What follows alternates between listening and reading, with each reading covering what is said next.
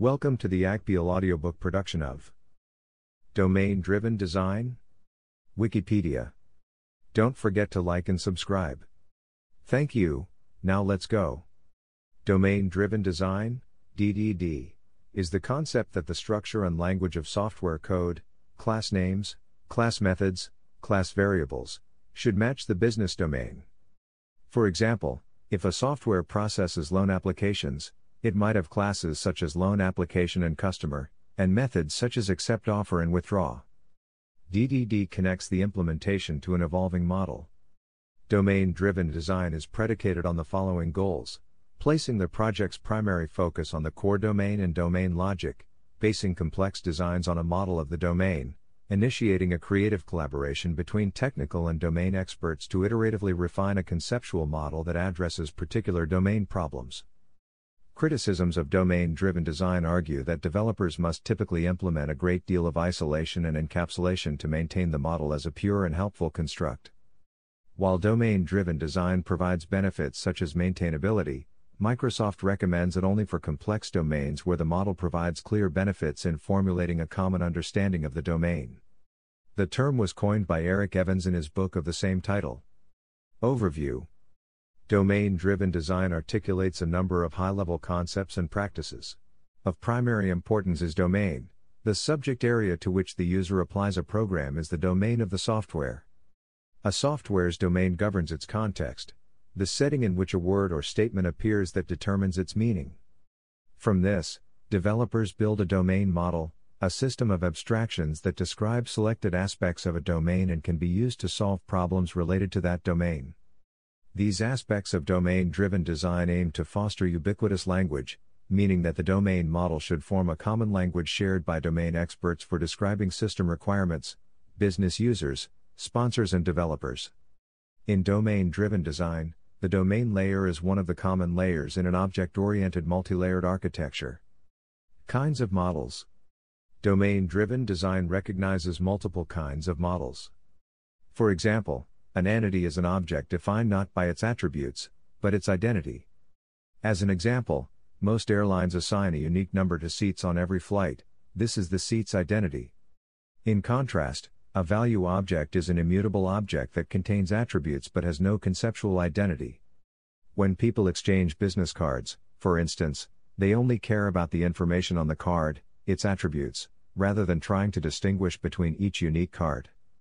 Models can also define events, something that happens. A domain event is an event that domain experts care about. Models can be bound together by a root entity to become an aggregate. Objects outside the aggregate are allowed to hold references to the root but not to any other object of the aggregate. The aggregate root checks the consistency of changes in the aggregate. Drivers do not have to individually control each wheel of a car, for instance, they simply drive the car. In this context, a car is an aggregate of several other objects, the engine, the brakes, the headlights, etc. working with models. In domain-driven design, an object's creation is often separated from the object itself. A repository, for instance, is an object with methods for retrieving domain objects from a data store, for example. A database. Similarly, a factory is an object with methods for directly creating domain objects. When part of a program's functionality does not conceptually belong to any object, it is typically expressed as a service. Relationship to other ideas. Although domain-driven design is not inherently tied to object-oriented approaches, in practice, it exploits the advantages of such techniques. These include entities/aggregate roots as receivers of commands/method invocations, the encapsulation of state within foremost aggregate roots, and on a higher architectural level, bounded contexts. As a result, domain-driven design is often associated with plain old Java objects and plain old CLR objects.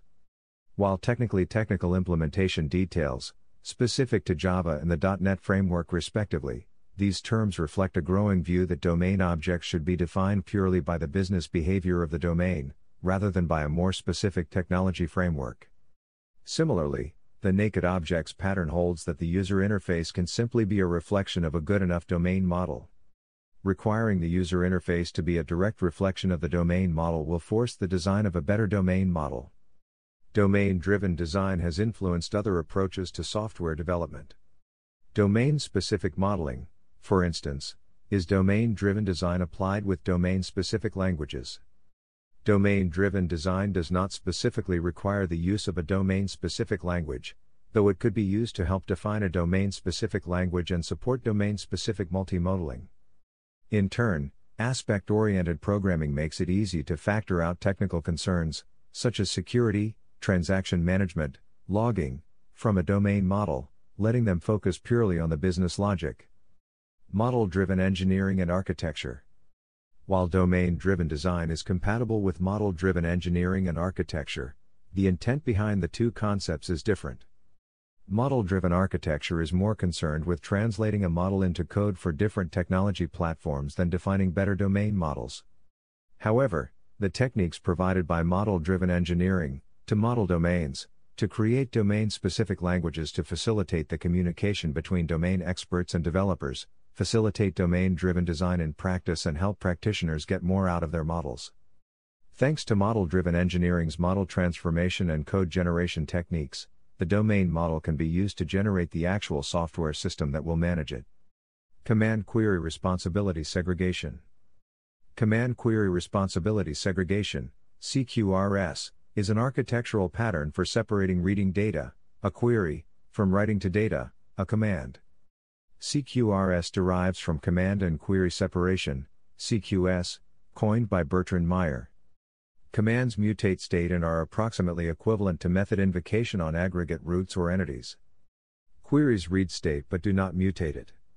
While CQRS does not require domain-driven design, it makes the distinction between commands and queries explicit with the concept of an aggregate root. The idea is that a given aggregate root has a method that corresponds to a command and a command handler invokes the method on the aggregate root.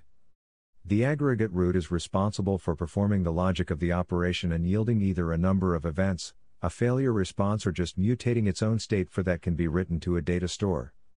The command handler pulls in infrastructure concerns related to saving the aggregate root state and creating needed contexts, for example, transactions. Event sourcing. Event sourcing is an architectural pattern in which entities do not track their internal state by means of direct serialization or object relational mapping, but by reading and committing events to an event store.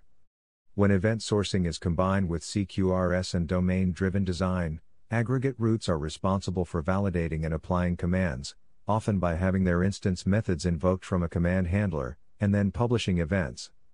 This is also the foundation upon which the aggregate roots base their logic for dealing with method invocations. Hence, the input is a command and the output is one or many events which are saved to an event store, and then often published on a message broker for those interested, such as an application's view.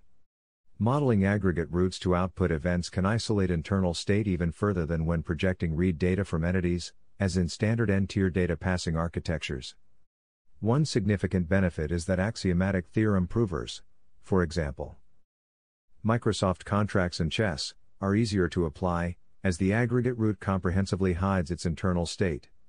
Events are often persisted based on the version of the aggregate root instance, which yields a domain model that synchronizes in distributed systems through optimistic concurrency. Notable tools. Although domain-driven design does not depend on any particular tool or framework, notable examples include ActiveSource, a plugin for Eclipse which enables software development combining DDD with model-driven engineering and code generation. CubicWeb, an open-source semantic web framework entirely driven by a data model. High-level directives allow to refine the data model iteratively, release after release. Defining the data model is enough to get a functioning web application. Further work is required to define how the data is displayed when the default views are not sufficient. OpenMDX, an open-source, Java-based, MDA framework supporting Java SE, Java EE, and .NET. OpenMDX differs from typical MDA frameworks in that use models to directly drive the runtime behavior of operational systems. RESTful Objects, a standard for mapping a RESTful API onto a domain object model, where the domain objects may represent entities, view models, or services. Two open-source frameworks, one for Java, one for .NET, can create a RESTful Objects API from a domain model automatically, using reflection. This has been an Agpeel audiobook. Agpeel, a good person is always learning. Don't forget to like and subscribe. Thanks for listening. Check out our other channel content. Have a great day and enjoy life.